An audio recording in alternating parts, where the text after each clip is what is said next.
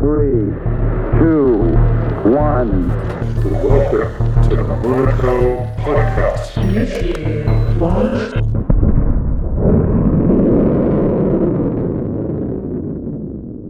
Welcome back to a new episode where today's guest is a niche asset manager with a focus of institutional grade crypto and blockchain investment funds. Welcome to the podcast, Kenny. Thanks, Thomas. Lovely to be here. Wonderful to have you. Before we move on to the questions, could you tell us a little bit about yourself and how you ended up in crypto? Sure. So I actually knew nothing about crypto. I've been in the traditional fund space for many years prior to sort of 2013, and I was equities analyst and worked in Barclays and Morgan Stanley and all these big traditional names, and then went over to a hedge fund. And before I moved over to this hedge fund, my wife and I went on a sabbatical through Bali and India, and my wife stayed on to do a yoga course, and she came back in 2013 saying, "You've got to buy this thing called Bitcoin." And that's really how my journey started. So back in sort of 2012, 2013, and immediately looking at it, it intrigued it touched on a lot of my values. And so, yeah, I took a deep dive down and started trying to get the large shareholders invested in crypto at the hedge fund that I was working at the time. And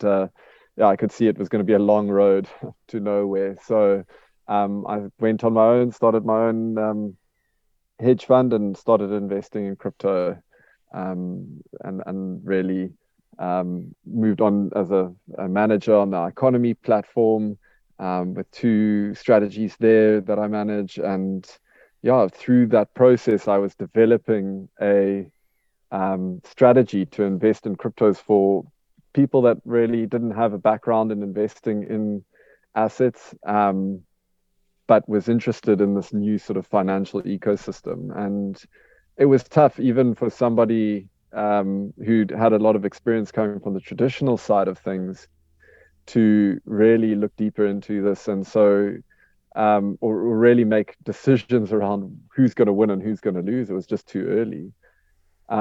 So yeah, we started developing a strategy. I started looking at what could I have done at, this sort of bubble that we've seen in cryptos is so similar to so many other technological events that we've seen, even going back to the early 1800s with the railway and what that did to industry in America. So I looked really deeply back into different bubbles and how one could have invested into those bubbles. And yeah, we sort of looked at the .com. Obviously, that's a great one that a lot of people use as an example. But obviously, at that time, it was still kind of early and nobody was talking about the .com. And so I looked at it and I said, well, what sort of strategy could I have developed if I invested in the .com bubble right at the peak and still made money if I'd gone to sleep for 20 years? What strategy would that have looked like? Because then ultimately that would be something that the man on the street could get invested in and not have to worry about all the volatility over that period of time. And really what we found was that if you took the top 50 on the NASDAQ at the peak of the bubble, and you invested it equally weighted 2% into each of those, and then we assumed 90% of those went to zero, and you're left with 5 constituents, basically would have been made up of like Google, Amazon, Yahoo, and Priceline, and I can't remember the other one now, but effectively you still would have made a compounded annual growth return of 14%, 17 years later or something like that, or 20 years later. So it really made a lot of sense. And also, how did we get to the top 50? Well, if you looked along the list, if you just took the top 30, at the peak of the bubble, Amazon was trading at 36. So you would have missed out on one of those. I mean, there's still a lot. If you look at the current market cap rankings in crypto, there's 50 to 70 sort of or between 30 and 70. There's some fantastic projects happening. Um, so, IOTA is a great example as well, where it's quite low on the market rankings, but it's not picking up what is actually going on in that ecosystem. So, yeah, it's been a great strategy. It's outperformed. It sort of does a 2x beta on the upside and a 1x beta on the downside. So we've done well and outperforming Ethereum and Bitcoin last year. And yeah, it's sort of, I think through the cycle, it's going to be a great strategy. And that's really a quick, long and short of how I got into it and where we've gotten to today. And maybe I've answered a lot more of your questions to come, but we can dive a little bit deeper Yeah. into each of those. So SwissOne Capital, I think that is a familiar name to most of us. But I don't think too many actually is aware of what it is and what your connections is. But before we move on to like the details, like could you tell us a little bit what Swiss Capital is?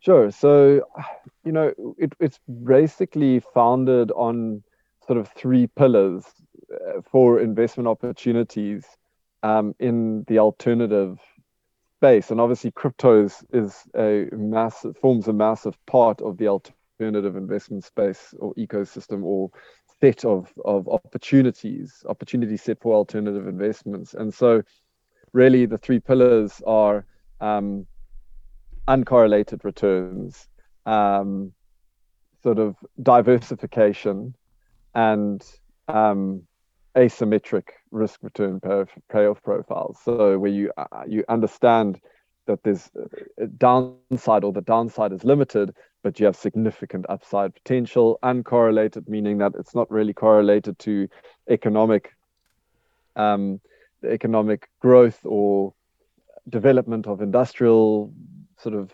segments of the economy. It's sort of really doing its own thing at the moment. And I would say Metaverse is the latest product that we're about to launch. And that's really in line with these core three pillars. And then diversification. It really is important in these early stages to have a large diversification so you can capture all the different products and services that are available. And so SwissOne is really a culmination of guys that got together and a particular our largest shareholders really has a great vision and sees the opportunity in this alternative space with those core pillars, and we've really come in, myself and Stefan, to really build these opportunities, and we chose Switzerland because we really see it as, well, our founders from Switzerland, our CEOs in Switzerland, and it's just a really I would say, yeah, it's very amicable to building in the blockchain and crypto ecosystem. Mm. And like, what was the impetus of creating the small index crypto strategy with the top like 50 cryptocurrency, like which is also including IOTA? Yeah, so it's exactly, just going back to what I just previously said, I'll try not to repeat myself, is basically we needed to come up with a strategy for clients that aren't sophisticated in investing in general, and B, in the crypto ecosystem. And, it's very difficult to stand in front of investors and say, we know which are the projects that are going to be great tomorrow. But it's easier, it makes more sense to say to somebody, well, we're not sure which are the winners are going to be, but we know that this whole ecosystem is going to grow significantly over the next 10 to 20 years. So you need some exposure to this asset class. And then really it just becomes an asset allocation decision as opposed to, okay, which particular cryptos do I need to invest in? And so going back to the strategy that, we sort of built based on previous bubbles of major technologies that have come out over the last 150 years, that seemed to be a deep enough, top 50 was a deep enough sort of spectrum of the market to get to really encompass that growth potential. Mm. Like, do you see an interest, like a rise of interest within the institution? Definitely. I mean, it's just obviously as you go into bear markets, we talking continuously to many institutions on an ongoing basis, and there's definitely no sign of slowing down of appetite. In fact, during this bear market, during the last 6 months, we've actually seen a lot more interest. Obviously, not actually pulling the trigger as such yet, but suddenly it's going, well, perhaps this is the time to really get serious about it, if ever there was a time. Yeah. And so there is a bit. I would say institutions are very interested, but there is this sort of trigger shy attitude, and really, I think what comes, what I'm talking about at the moment, and I'm actually in the middle of writing our next, because I do a crypto boost, which is a blog that I write every bi-monthly or every 2 weeks, bi-weekly, I should say, every 2 weeks, and I've got one coming out, and basically what I'm talking about in that is in the previous cycle we saw sort of the death of ICOs, birth and death of ICOs, I'd say, and not necessarily the death of ICOs from the fact of like, you know, that they're not going to be around. It's just that sort of the education increased around that. Not, every Tom, Dick, and Harry off the street can't just launch an ICO, make a buck, and then vanish. It really made people become far more educated and far more aware of what was going on in the ICO space. And so, in a way, it like legitimized, new token offerings, and people had to get serious and really build out um, proper business models, and there had to be a really route to revenue, etc. And people became very educated on that, and not everybody was just jumping in the next ICO. That's how it works today. And what we're having now, I think, in this bear market, the bear market sort of got rid of that in 2018, and this bear market is sort of getting rid of the lack of governance that we're seeing in a lot of these protocols, particularly where DAOs are now becoming, quite a trend, and a ways for people not operating out of normal companies and institutions into investing into crypto. DAOs are certainly top of the mind, but what do the governance look like inside these DAOs? And recently, over the last few months, we've seen a real breakdown in a lot of the governance within these ecosystems. Luna's a great example, and yeah, we've got a couple others. I don't want to get into the detail right now, and name and shame, but basically there've been these governance breakdown protocols, and I think this bear market is really going to bring that governance to the forefront.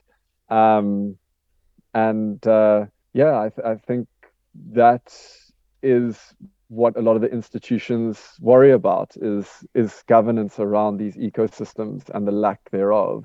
And what we're looking for is a sort of a two-tiered governance, where yes, you've got governance within the ecosystem, and the foundation that is guiding that sort of protocol project in a direction, and they should have a lot of say, but they need some sort of independence that is at play in terms of driving the project and ensuring that all the participants within the ecosystem are protected.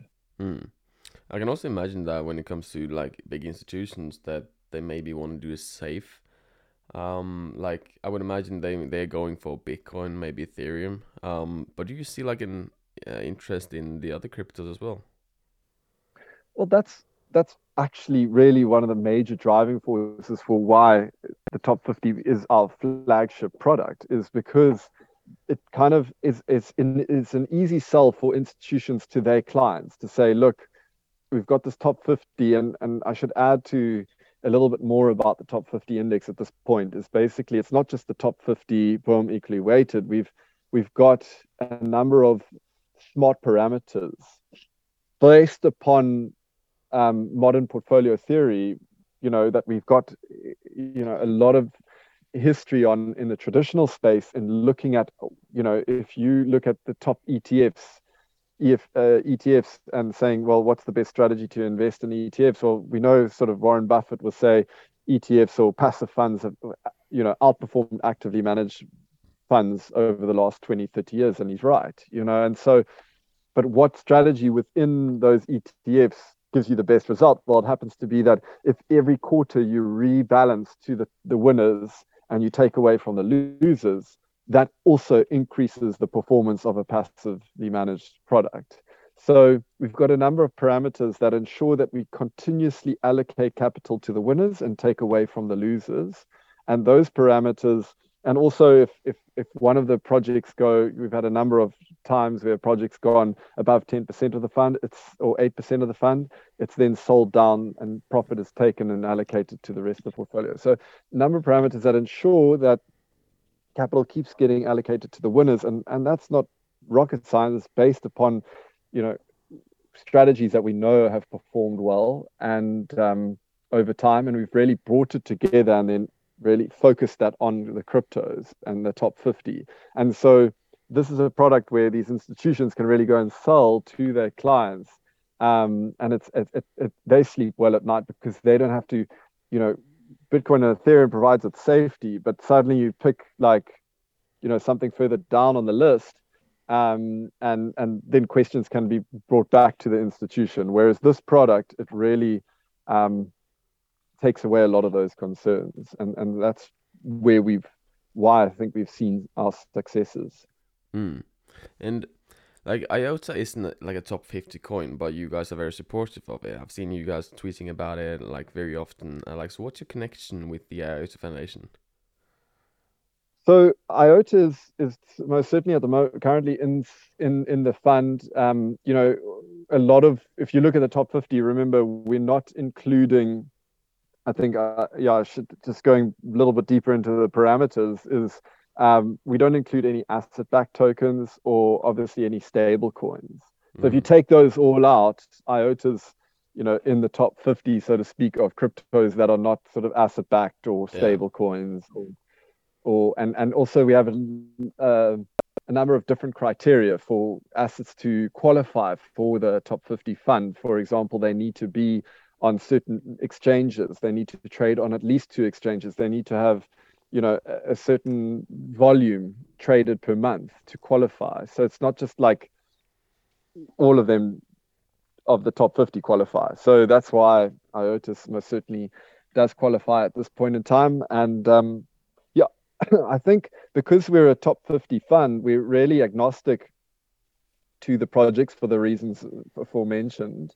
But we're open to engagement with all communities. And like I've just discussed on governance earlier, we see opportunities to partner with foundations of these projects to provide that independence. And, the IOTA, because, we're quite focused on engaging with communities via social media, and it's proven really great. We get a lot of deeper insight.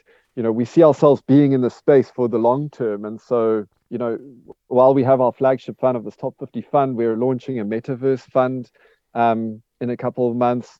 We're looking at actively managed strategies to come, and when you get further and further into those types of funds, having good relationships with these ecosystems is of huge importance to us. And the IOTA Foundation is a highly receptive community, and we've had a great time interacting with them. And as we've gone through these motions, we've see opportunity to support foundations and bring that independence in reviewing the projects that are up and coming within those ecosystems. Obviously, a lot of funding is required for the building out of those projects. We've been in the space and analyzing company or projects within the ecosystem for a number of years. And with those expertise, we think that we can help guide the future stars within those ecosystems and really provide support to these foundations in their investment decisions. and hopefully provide an independent sort of contribution to the decision making. So that's where we're at, and it really adds a whole nother layer of excitement to what we do at SwissOne. Mm. And like right now, we're in a pretty what should I say, pretty boring time in the market, maybe, or maybe it's good for all of us to actually get a little reset. But what's your opinion on why this is happening? Like we see Bitcoin below the previous all-time high, we see everything back down to 2020 like areas. What do you think? Yeah. So look, I think it's really, as I said, okay. So um, I'll speak to a little bit about the boost and blog that I just wrote about, and then I'll focus more into the blog post that I have coming out. But you know, in times like these in the crypto or blockchain ecosystem, old questions always come back to my desk. You know, why do we need it? There aren't any use cases. It's a Ponzi. Surely we need regulation. These, you know, and sure, those are all valid questions, but it's always the same old questions. And you know, what we're building here, or what is being built here, is you know, it's a completely new financial paradigm, and so it's very difficult to compare what is going on here to the old. So I would start by just laying a few foundations here. Firstly, Bitcoin was born out of a financial crisis, right? Individuals developing it thought that printing money was just this sort of get out of jail free card, and it was pretty ludicrous, and it would have severe repercussions on the global economy. You know, fast forward 13 years, guess what we're starting to see in terms of inflation in the real economy. And so in effect, in a way, what I'm saying is they were right. And so there is a need for something as an alternative. Okay. Secondly, in order for a financial system to work under the auspices of a decentralized technology, you know, you need a multitude of products and services that need to be developed. Secondly, they need to be tried and tested. And thirdly, they need to gain adoption, you know, and where are we currently, you know, and these products and services could form the backbone of what we do or how we transact with one another or contract with one another in the future. So in terms of decentralized applications of products and services, we're somewhere between developed or being developed and tried and tested. We're nowhere near the final product, let alone, you know, adoption. So therefore, system failure or lack of adoption are not yet arguments that can be made, in my view, around the ecosystem. You can't start saying that it's failed, you know, there's lack of adoption when the products and services that we're waiting for haven't really been built. I mean, IOTA is an exact example like that. We're still so early. Thirdly, in terms of traditional finance, it's through the tried and tested, it's through the mass adoption phases, but yet we're sitting with this existential crisis around inflation and what it means to, you know, lower income and medium income sections of the society. And what we're seeing now is with this massive increase in interest rates that is coming, it's really an amount of debt that has been and fiat that's been printed over the last, you know, since the COVID crisis. We're seeing a massive sort of experiment going on right now, and so until we establish whether or not traditional finance can recover and restore real economic value and growth without inflation destroying economies and the well-being of society. Until then, we're just saying that having a real alternative being developed on the sideline is not really a bad option, right? To have in the form of sort of this nascent crypto and blockchain industry. So the last point I just want to add is, so what we're sort of experiencing now in terms of price action within the crypto ecosystem is largely being driven by systemic failures or lack of confidence in a technology that is yet to actually prove itself. So fundamentally, the technology works, right? You can transact with someone across the planet without control. There are mechanisms in place to lend and borrow value throughout the ecosystem.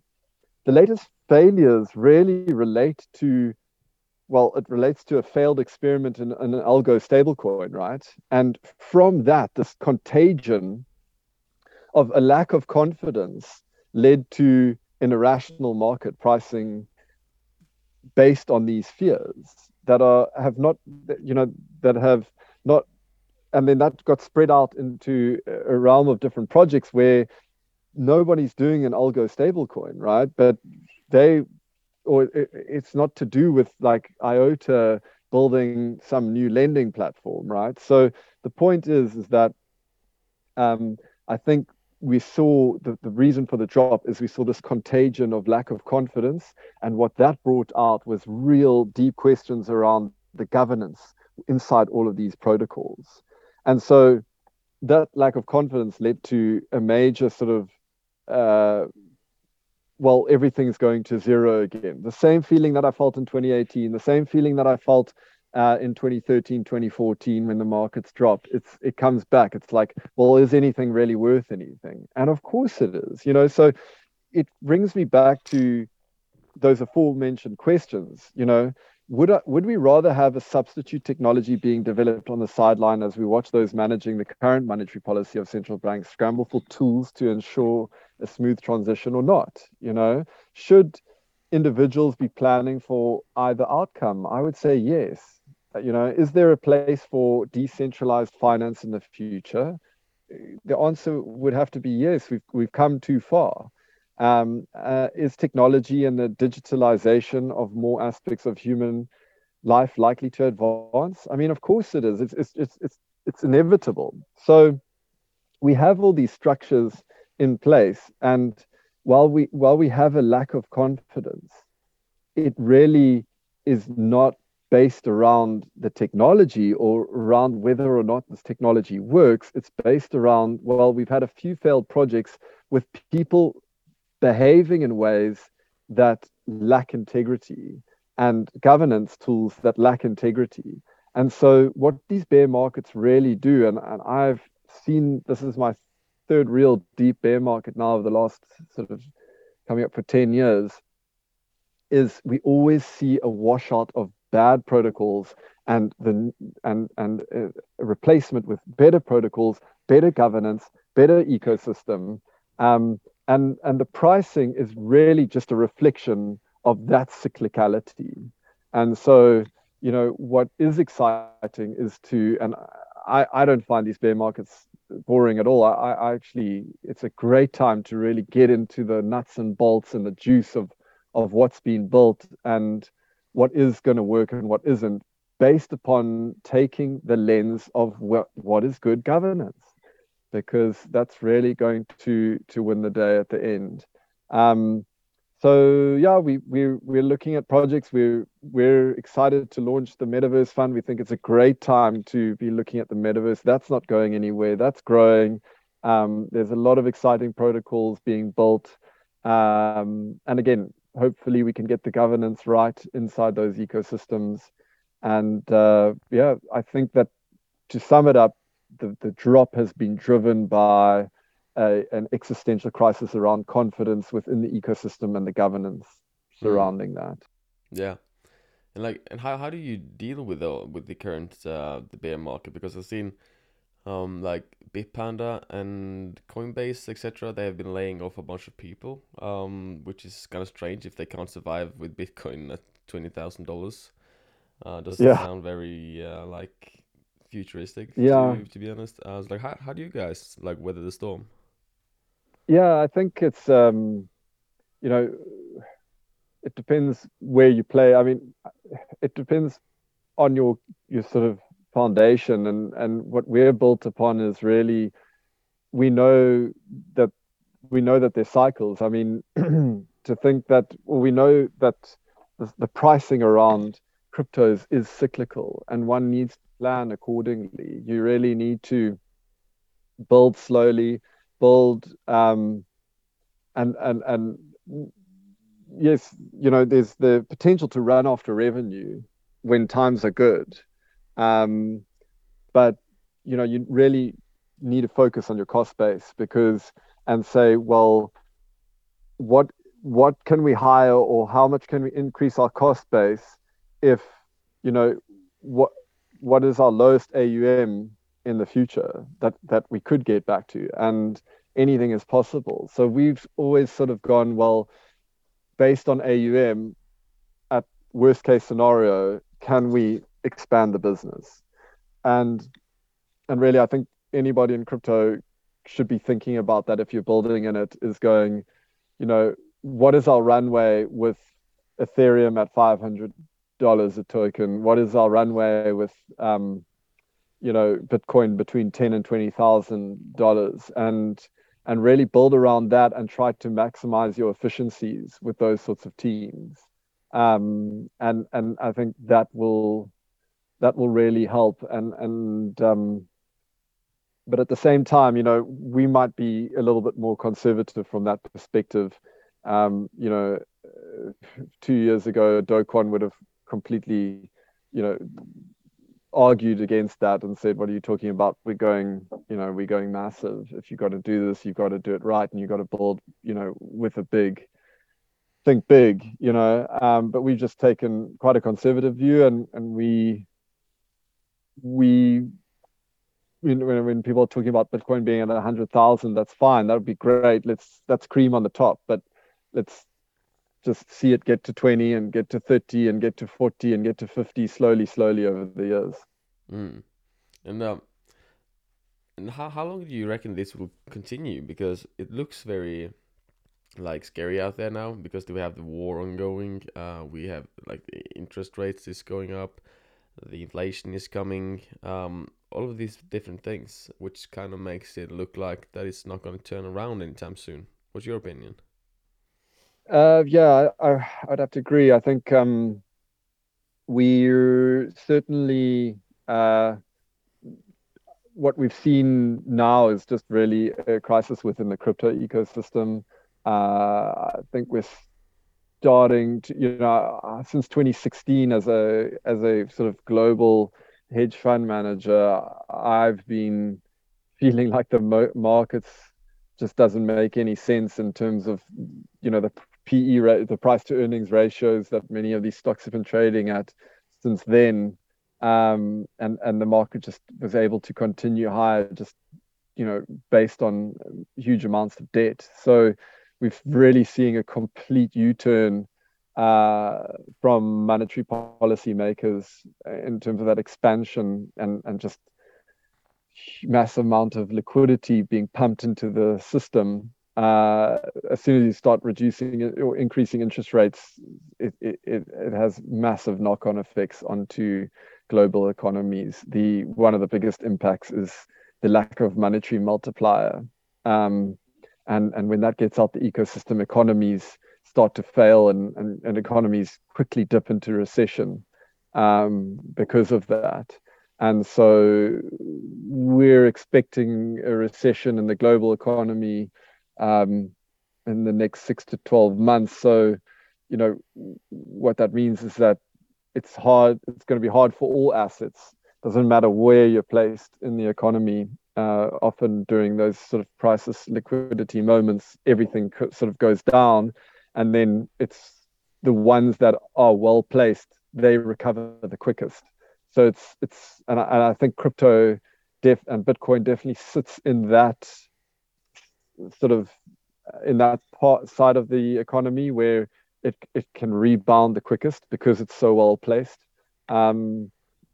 With the new technology it's being built, and it really is supportive of the more general population rather than a small minority of high net worth individuals. So we see a quick bounce back, but I think we still need to feel the repercussions of what is going on, and the decisions that are being made by monetary policy makers, and the after effects. And once those come through and we see traditional financial prices, even though they're down 20 to 30%, we're still well above the pre-COVID levels, and all of that debt that's been printed is sort of making its way out of the economies. So we've still got some ways to go for traditional markets to bottom out. We may see it go up a little bit and then before it comes down, but we do need to see that happen. And I think on the other side of that, then we have something like the cryptos and Bitcoin ecosystem to recover. So I would say 2023. is when we'll start to see the beginnings of a new bull market, anywhere from March 2023 onwards. Mm. Yeah, that'd be good. But also, like people want to get away from like the volatile stuff now when these days are here. Do you see the institution like running straight to the sell button now when if they're holding crypto, they just want to get rid of it? No, I think what we're seeing is just forced liquidations. Unfortunately, the players in the crypto ecosystem are still there's a number of large players who can have quite a big force on or a big say in the market forces. I don't want to use the M word, but um, there is some market movement that's happening because of these forced liquidations. And also what we've seen with Three Arrows Capital, Celsius, a number of other players, they get into a situation where they become forced sellers, even though they still believe and they still think that these are great projects, et cetera, et cetera, et cetera. They no longer have the backing of their shareholders and debt providers. And so, yeah, the players, those stakeholders, they don't care what the underlying is, they just want their money back, right? So what we're seeing now is obviously a completely over irrational play to the downside, and that can still play out for a number of months because of the illiquidity in the crypto ecosystem right now. It's not so easy to get yourself out of large positions. So that's part of why it's going to take a little bit longer than we hope it would, is because we need sort of a washout of all of these bigger players being liquidated. So I don't see it's like, a institutional asset manager saying, okay, run for the hills now. I think quite the opposite. They're the clever money. They often are buying into these types of scenarios. It's really where you have failed venture capitalists that are being forced liquidators. Mm. And now, the institutional actually has some sort of diamond hands then. Yeah, I would say to some extent that as long as their shareholders are not, understand that, and there's a lack of redemption, that it would only be forced by a number of redemptions from their funds. But I think they're well positioned to educate their clientele about the fact that this isn't the right time to sell. So yeah, I would say diamond hands, laser eyes, all of these things, is really all like talk of a really the top of the last bull market, because you know I think uh, everyone has different needs, and I think that's what a lot of people need to understand about these markets, is that yes, there's a lot of people who are long-term backers and buyers of this market, but you see now what comes out with the Three Arrows Capital is, their stakeholders are very different wants and needs, and that doesn't relate back to whether you're diamond hands or not. It's just going, this is the reality of the situation. Mm. And is there any like close future plans for you guys? In terms of SwissOne. Everything.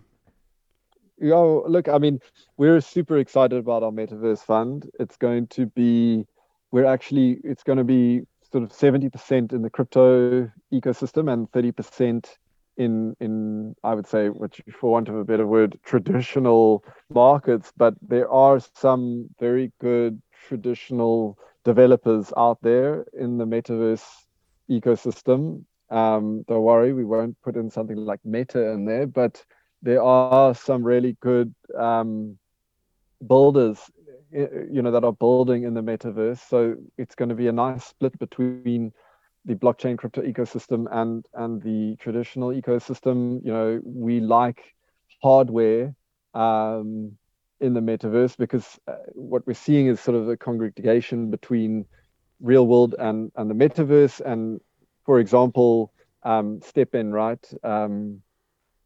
that the green token is basically a good example of that, where they allowing people to count their steps or do steps in a day and earn tokens for, the steps that I don't know if you're aware of sort of the technology with being able to count your steps, etc., Fitbits and Garmin's, etc. So you need hardware to sort of capture all the data in the real world and then plug that into the blockchain ecosystem. But a lot of those players are not, don't have tokens or cryptos that you can invest in, but they're listed on global stock exchanges. So Garmin is something we really like, for example. So yeah, it's going to be a great fund, and we're super excited about it. It's going to be again diversified, and we think it's a great time to pick up these metaverse assets, because they kind of been sucked into the whole crypto blockchain ecosystem talk, where they're building in a very different environment. Mm. And is this fund, is that something everyone can get in on, or had you like? Yeah, it's going to be a listed product. I don't want to give too much of the details away now, because we haven't finalized exactly the structures yet, but it's certainly going to be something that that a lot of it's going to be a listed product, so investors all around Europe can get involved in it for sure. Mm. And then you would just go to like your website and sign Yeah, up for it there.